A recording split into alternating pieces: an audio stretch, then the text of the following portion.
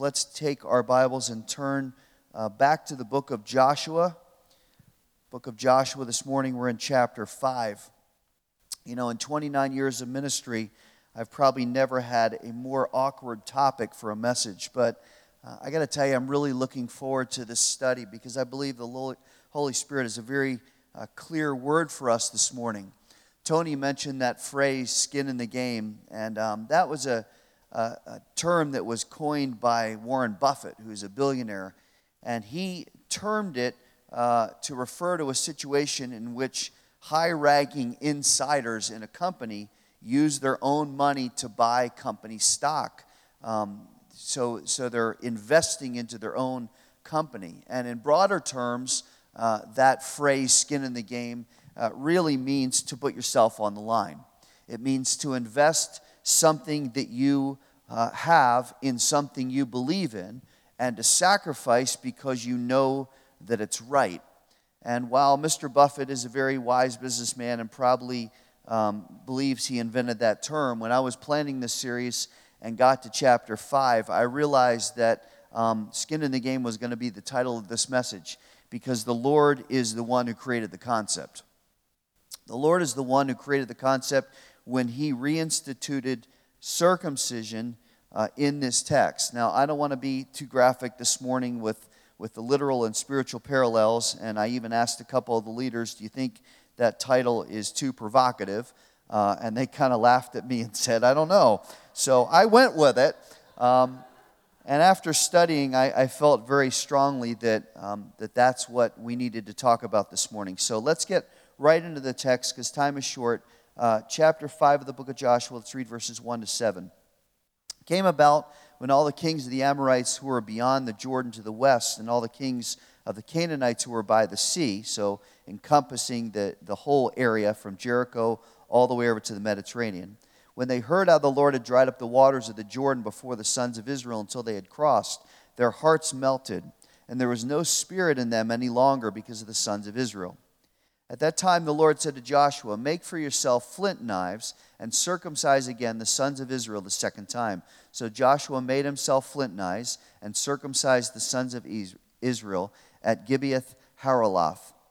This is the reason why Joshua circumcised then. All the people who came out of Egypt who were males, all the men of war, died in the wilderness along the way after they came out of Egypt. For all the people who came out were circumcised, but all the people who were born in the wilderness along the way as they came out of Egypt had not been circumcised. For the sons of Israel walked 40 years in the wilderness until all the nation, that is, the men of war who came out of Egypt, perished because they did not listen to the voice of the Lord, to whom the Lord had sworn that He would not let them see the land which the Lord had sworn to their fathers to give us, a land flowing with milk and honey. Their children whom He raised up in their place, Joshua circumcised, for they were uncircumcised because they had not circumcised them along the way. Now, verse 1 should remind us of last week's study where we learned that when we spread the gospel and when we minister with boldness and with confidence of victory, like Tony just talked about, that hearts will melt before the Lord.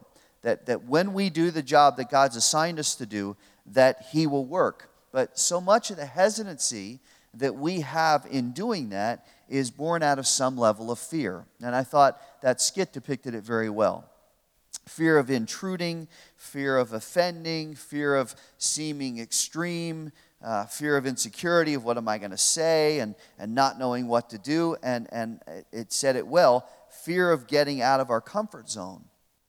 And because of the spiritual decline in our culture and because of the increased spiritual resistance in our culture, that opposition becomes very strong viscerally to us, and we may be a little bit hesitant and a little bit intimidated to do what we've been called to do. You know, I was listening to a political commentator on Sunday, not on Sunday, during the week, and he said that in the wake of President Trump's victory, and this is not a political statement, I'm just telling you what he said, that much of the left is so still dumbfounded by what happened and can't figure out what went wrong, and they're bothered their agenda is not being supported at the top. So they've made a decision, one faction of our culture has made a decision, that they are just going to impose what they want.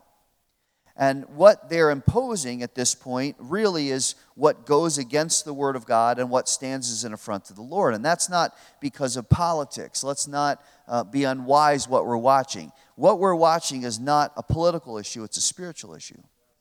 And the enemy is so wanting to be ingrained in the culture, and unfortunately he's having success. And I thought, as I listened to that commentator as I was driving along, I thought, why aren't Christians imposing what they want?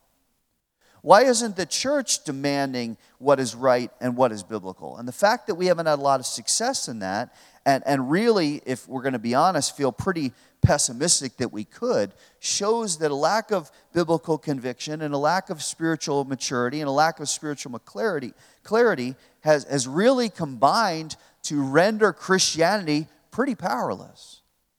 Now, I don't say that with any joy. I say that with discouragement. So we know the atmosphere of the culture, and maybe we don't feel ready to be bold, and maybe we're still dealing with a substantial sense of hesitation and fear, and that's realistic until we realize who we're talking about, and until we realize what we're talking about and who's empowering us. Last week we sang a line, "For every fear, there's an empty grave." And that empty grave is what we want to tell people about. We want to tell people about Jesus Christ. We want to tell people about His death and His resurrection. We want to tell people what that means for them. And in doing that, please hear this, because we just saw it personified on this platform. When we do that, we need to remember that the enemy is powerless against the Lord.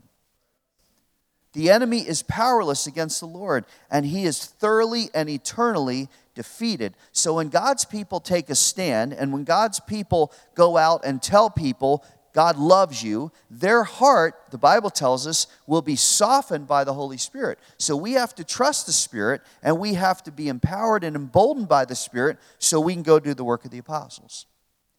Now, what is required for that? Well, that's where we get to verses 2 to 7, because in verses 2 to 7, Israel reinstitutes this act of circumcision. Now, that practice was first established in Genesis 17 when God said to Abraham, "Circumcise yourself and your household as an everlasting covenant in your flesh." In other words, you're going to feel this because I'm making a covenant with you that you're supposed to be set apart to me. Now, Paul tells us in Galatians that we as Christians are not under that covenant. We're under the new covenant in Christ. But we're going to see in a couple minutes what Paul teaches us about the concept of circumcision as it relates to us. But go back to the text for a minute, because it says that all the circumcised men who left Egypt died in the wilderness, except for Joshua and Caleb. We know that. And notice why God says this happened. He says, because they did not listen to the voice of the Lord. Let those words, they did not listen to the voice of the Lord. Let that settle in for a minute. Because as I studied that this week, I thought, how many times have I not listened to the voice of the Lord? It may be subtle or it may be intentional. We may not think it's on purpose, but it really is on purpose. And then the Lord just flooded my heart and my mind with a bunch of statements that He makes where He calls us to obedience. And He said to me, and I'm saying now to you, analyze how consistently you obey what I tell you. Let me just give you some of the phrases. Call on me, and I will answer. Rest in the Lord and wait patiently for Him. Fear the Lord, you His saints, for there is no want in those who fear Him. Trust in the Lord with all your heart and lean on your own understanding. In all your ways acknowledge Him, and He'll direct your paths. How well do we obey? Put off the old man of sin and put on the new man of righteousness. Clothe yourself with righteousness and humility. Rejoice in the Lord always. Be anxious for nothing, but in everything by prayer and supplication with thanksgiving, let your requests be made known to God. Think only on what is true and honorable and right and pure and worthy of praise. Forgive as I've forgiven you. Be filled with the Spirit. Be strong in the Lord and in the power of His might, putting on the full armor of God. Go into the world and preach the gospel, making disciples. These are not helpful suggestions, like it would be great if you could just do this. These are direct commands. And maybe our passive lack of obedience and kind of, if I can use the term, kind of subtle insubordination is because we love the Lord as our Savior, but we don't necessarily see Him as our Lord. You know, I didn't serve in the military, but I do know that when your commanding officer gives you a direct command, you don't ignore it. And you don't shrug it off and you don't say, well, you know what, I'll get to that later. That sounds really helpful, commanding officer. I think, let me take that under some consideration and get back to you on that. Anybody was in the military? It doesn't work that way, right? And yet how often do we hear the words of our commanding officer, our Lord, and say, not right now. Maybe later. I might get to that. I don't know. I'll think about it. The Spirit says in verse 6, the problem was they didn't listen. Even though the Lord had promised them 5 things: deliverance, freedom, possession, victory, and contentment.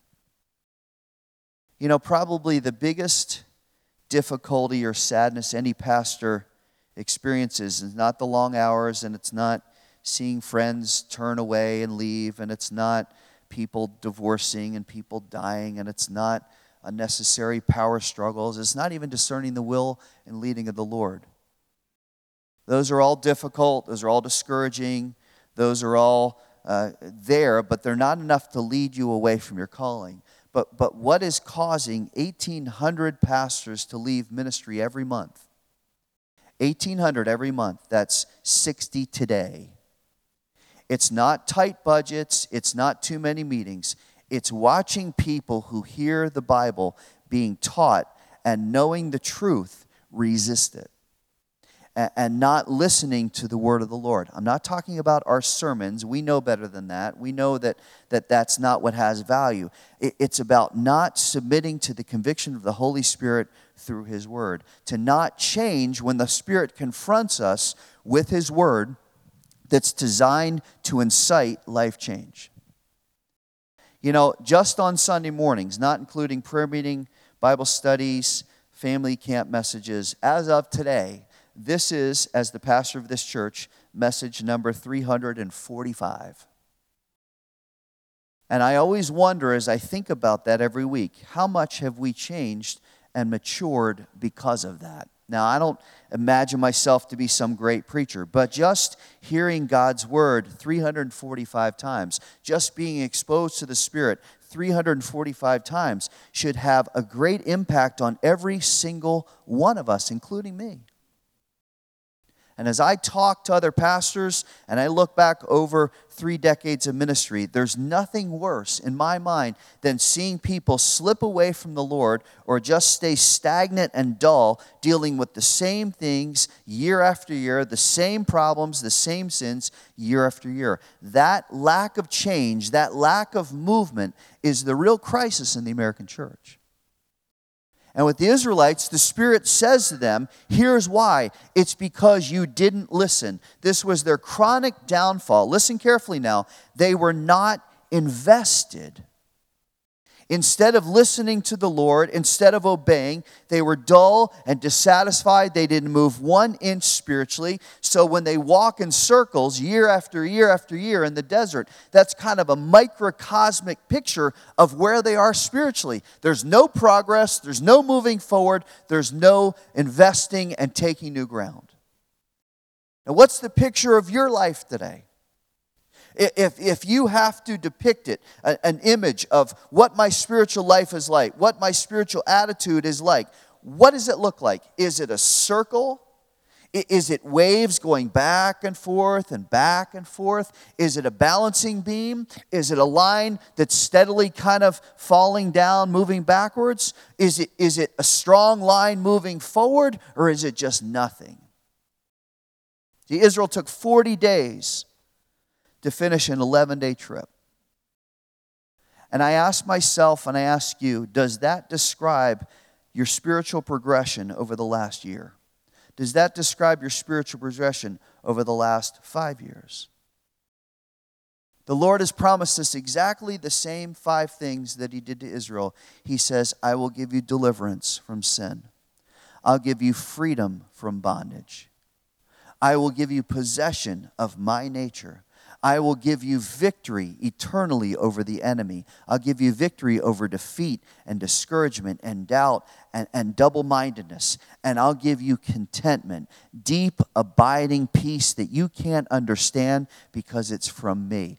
All of that is only through Christ. It does not happen through our effort, doesn't happen through intellectualism, it doesn't happen through emotionalism, it doesn't happen through a great job and a nice house and a lot of money and the right relationships. It only happens through Christ. So how much is that a reality in our life? Now, go back to the text. The fact that Israel wasn't circumcised in the desert shows that they were not fully engaged and they were not fully invested. So, not to be too blunt, the Lord literally and figuratively calls them to put some skin in the game. So he takes the men, because it always starts with the men. It starts with the men. He takes the men and he takes what is precious to them and he refines it and he reshapes it. Now, this is what God wants to do in our lives. He wants to take our heart and he wants to refine it and reshape it. Because this was not a physical act. This was a spiritual act. And if there's going to be skin in the game, that is going to require sacrifice and pain. Now, don't lose me. Because the American church now doesn't want to hear the words sacrifice and pain. It wants to hear happy and easy and just make my life good and give me my little message and then I can go do my own thing. I praise the Lord. I don't believe we're like that, but we got to be careful. If you're going to save money for the future, what do? You have to sacrifice, right? You have to experience some self-denial. You have to have some personal pain in the short term for the purpose of joy in the long term. And here's the problem. We live in an instant gratification culture. But there's also a dichotomy of thought about this concept that really hit me this week. On one hand, the mindset of our culture is no limits.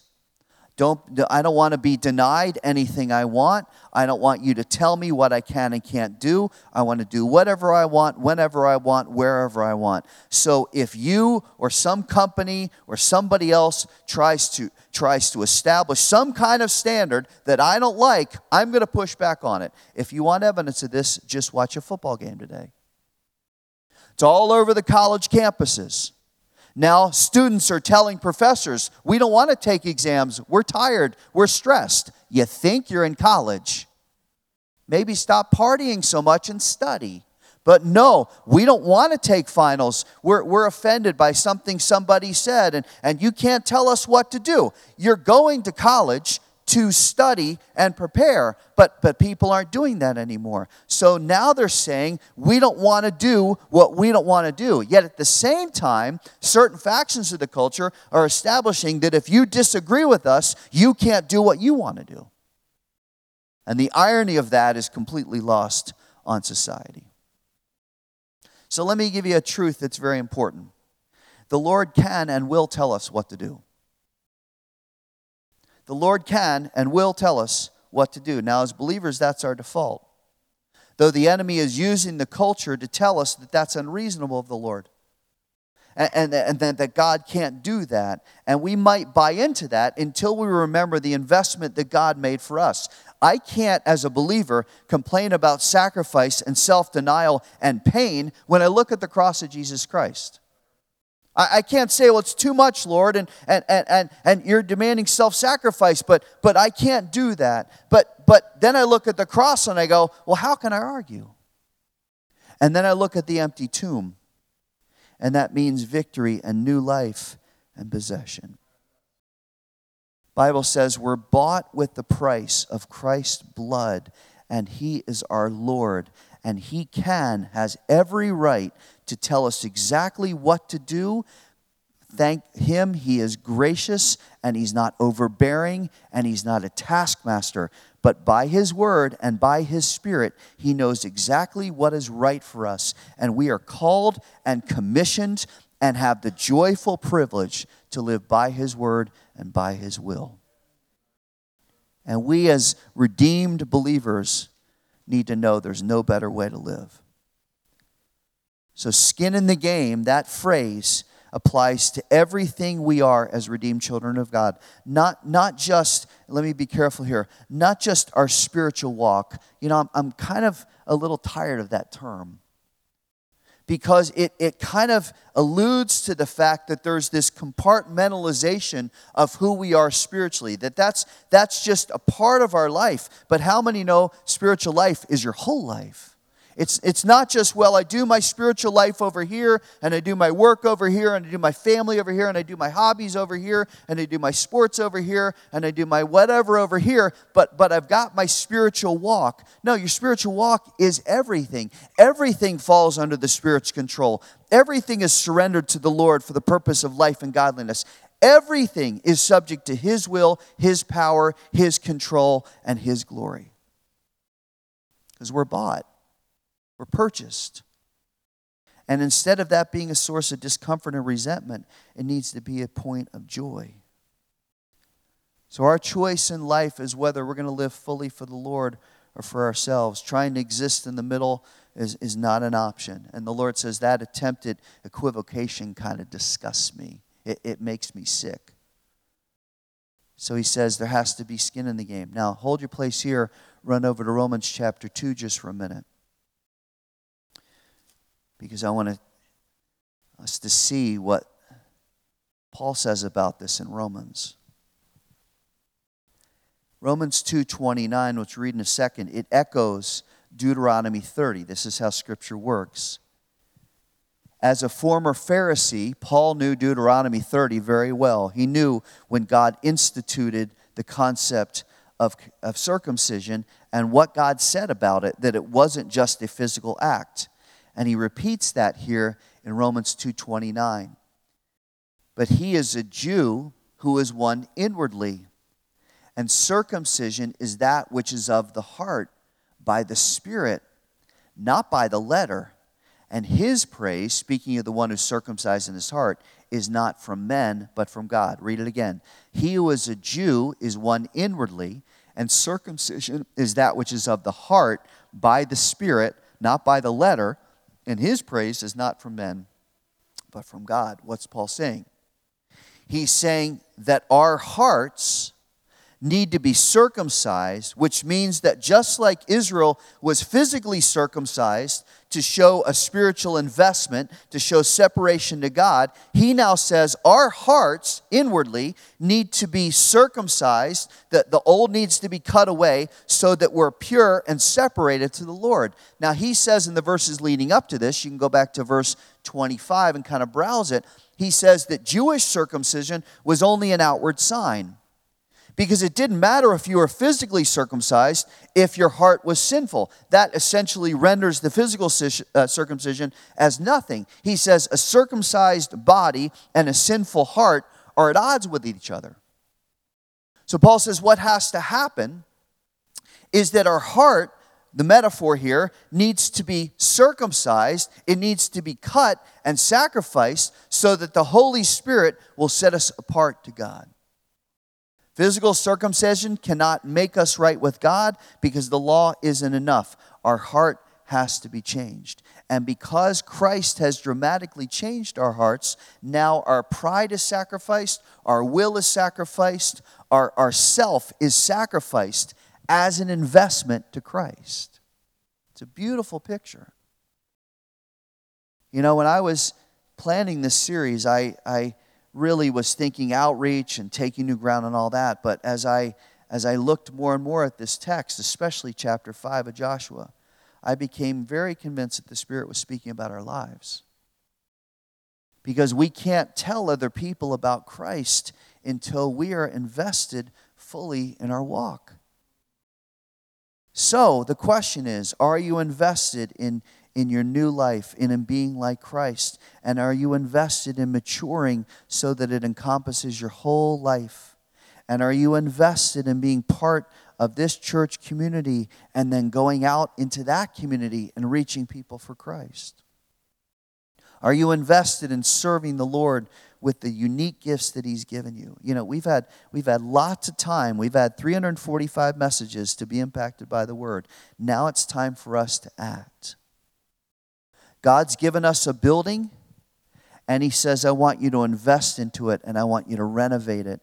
And that's going to mean personal sacrifice, and it's going to mean financial sacrifice. We're not just doing it so we can go, wow, look at our wonderful building. It's so perfect and new. We're doing it because we want to utilize it and make it better to minister to people and to reach people who come here and help disciple them without distraction. That's why we're doing this initiative. Now notice one more thing at the risk of time. We're good. Verses 8 to 15. There's one final set of truths back in Joshua. Sorry, you were in Romans. You were being nice to turn. So go back to Joshua 5 for a minute.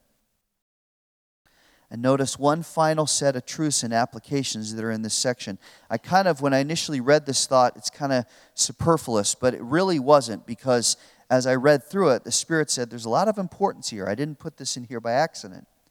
So look at what happens in verse 8. When they finished circumcising all the nation, they remained in their places in the camp until they were healed. Then the Lord said to Joshua, today I've rolled away the reproach of Egypt from you. So the name of that place is called Gilgal to this day. When the sons of Israel camped at Gilgal, they observed the Passover on the evening of the 14th day of the month on the desert plains of Jericho. On the day after the Passover, on that very day, they ate some of the produce of the land, unleavened cakes and parched grain. The manna ceased on that day after they had eaten some of the produce of the land. So the sons of Israel no longer had manna, but they ate some of the yield of the land of Canaan during that year. Came about when Joshua was by Jericho, he lifted up his eyes and looked, and behold, a man was standing opposite him with his sword drawn in his hand. Joshua went to him and said, are you for us or for our adversaries? He said, no, rather I indeed come now as the captain of the host of the Lord. And Joshua fell on his face to the earth and bowed down and said to him, what does the Lord say to his servant? The captain of the Lord's host said to Joshua, remove your sandals from your feet, for the place where you are standing is holy. And Joshua did so. Real quick, look at a couple details here. Detail number 1 is in verse 10. They camped at Gilgal. Now we know from last week's study that Gilgal is where they had set up the 12 memorial stones that they pulled out of the dry ground of the Jordan River. But the meaning of Gilgal is important because the word means rolling. And the Lord describes it to them and says, today, Gilgal, I have rolled away the reproach of Israel from you. In other words, the stain of slavery and the scent of Egypt and the stigma of their past and their rebellion, now that's being replaced. There's a new life now. There's a new reality. There's new ground that you need to take because I have removed all that junk, and I'm now delivering you and giving you the fulfillment of my promise. Now, the spiritual parallel for us is obvious.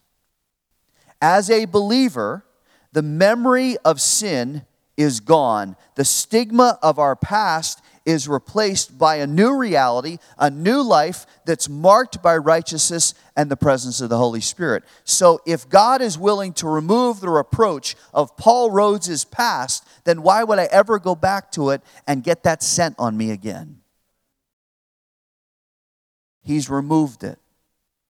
Gilgal was not an accident. He says, today, right now, I'm removing it. Then notice detail number 2 in verse 10. It says they celebrated Passover. And look at how the Spirit gives detail. He says it was the 14th day of the month. Who cares, right? Well, it's a very important detail because it is 40 years to the day from the first Passover. God always keeps His word, right? 40 years to the day when the parents slit the throat of the lamb and put the blood on the doorpost and sat back and waited as they're in slavery, thinking God's about to release us. And they follow Moses' instructions and they sit in the room and they eat the lamb and they huddle together as a family. And the wails of Egypt all go out as the firstborn in every Egyptian house dies as the angel passes over. And they sit there in safety and look at each other and say, the Lord is good. 40 years to the day. They get to the promised land, and God says, remember. Remember what I have done. Remember how I saved you out of an inescapable situation. Every time you look at the cross, every time you see Jesus, know that God has escaped us out of an inescapable situation. And He's done it for all eternity. So they're at Gilgal. Their reproach is rolled away. They're celebrating the Passover, thinking about salvation. Third detail, verse 11, they ate some of the produce of the land. Now for Israel, that was a reminder that they had had no food in Egypt. And in the desert, they had to trust the manna being provided every day. But the moment they eat of the produce of the land where God had promised them, now the manna stops. Because God says, I provided for you when you didn't have. Now I've taken you into the land that I promised you where you do have. Now you eat of that. Same concept spiritually. Jesus said, I'm the bread of life, and I'm going to give you spiritual food every day. You know in the Lord's Prayer, right? Give us this day our what? Our daily bread. God every day providing faithfully day after day after day, far above what we could ever ask or think. Last detail, verses 13 to 15. An angel comes, and he appears to reinforce God's leading and God's power. He says to Joshua, I'm on your side. God's provided. God's brought you here. Victory is ahead. Now you need to realize that you're on holy ground. Why was it holy ground? Because it was Canaan? Because it was near Jericho? No, it was holy ground because it was God's ground. And he had told them in chapter 1 and in chapter 4, consecrate yourselves, prepare to take new ground. Listen, for us as believers, and especially as a church, this is a new day. And I am convinced that victory is ahead of us in the form of people being reached with the gospel, in form of people coming to Christ, in the form of people being discipled here at this church, and the form of people being part of this body. This right here is holy ground that God has consecrated for us. Why? Because it's His ground. This is His church. This is His building. This is His 3.8 acres. This is His place. 1015 4 Mile Road, Racine, Wisconsin. That's God's. He's just letting us use it. And He says, now, there are people all around you that need my gospel. Now, consecrate yourselves because the fields are white and there's a harvest that's ready. It's time to take new ground. So church, believer, we need to push back against the evil pervading our culture. We need to push back against the problems in southeast Wisconsin that are ripping the city apart. We need to speak truth and give hope to people because they're hungry for it. And that requires skin in the game. That requires personal sacrifice, which we should be used to because every day we're supposed to be dying to self as disciples of Christ. It'll mean financial sacrifice, but listen, we can easily do this. And it will require a sacrifice, and maybe this is the hardest one, of our comfort and our time and our effort. But when we think about what Christ has done for us, how could we ever hesitate? With sacrifice, there's always a reward. And He says, when you diligently seek me, I will reward you. So it is time to put skin in the game and to get busy for the Lord. Let's ask Him to help us.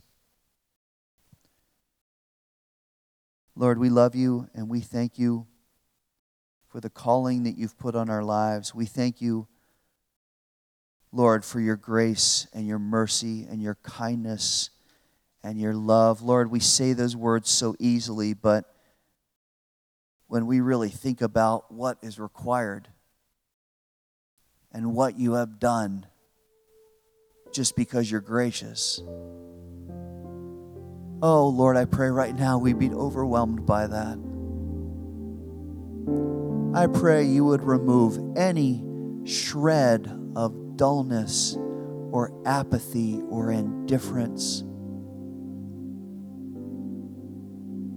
Lord, that we'd be all in, that it would be everything, that that you would be everything in our lives, not just a little segment. Lord, forgive us for that.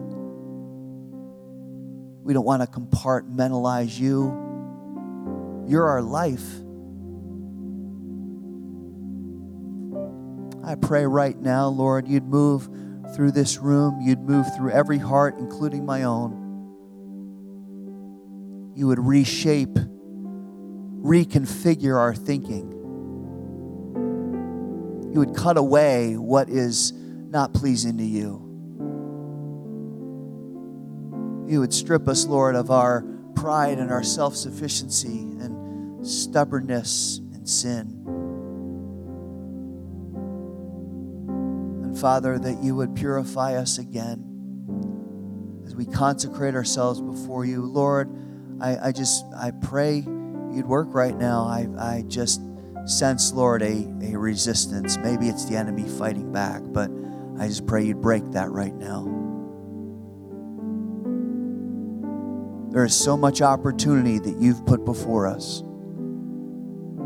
Not only to reach the neighborhood, Lord, but just to be a spiritual influence, just to impact the lives of those people that we come in contact with every day. Neighbors, co-workers, friends, family members. Lord, I pray that we would understand the impact that we can have and that we would embrace it. We ask for your help, Lord, because you know we're intimidated. You know we're scared. You know we're hesitant. You know we don't feel ready.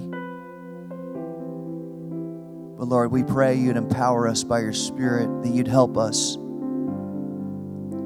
and that we would begin to see the fruit of the harvest.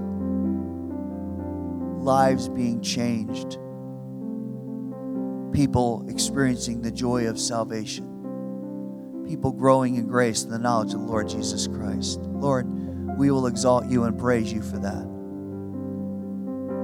Now we pray you'd help us as individuals, as a church, to be bold, to be strong and courageous, and have hearts that are circumcised before you, so we will be holy and set apart.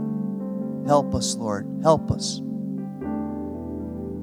And we will serve you all the days of our life. We love you and praise you in Jesus' name. Amen.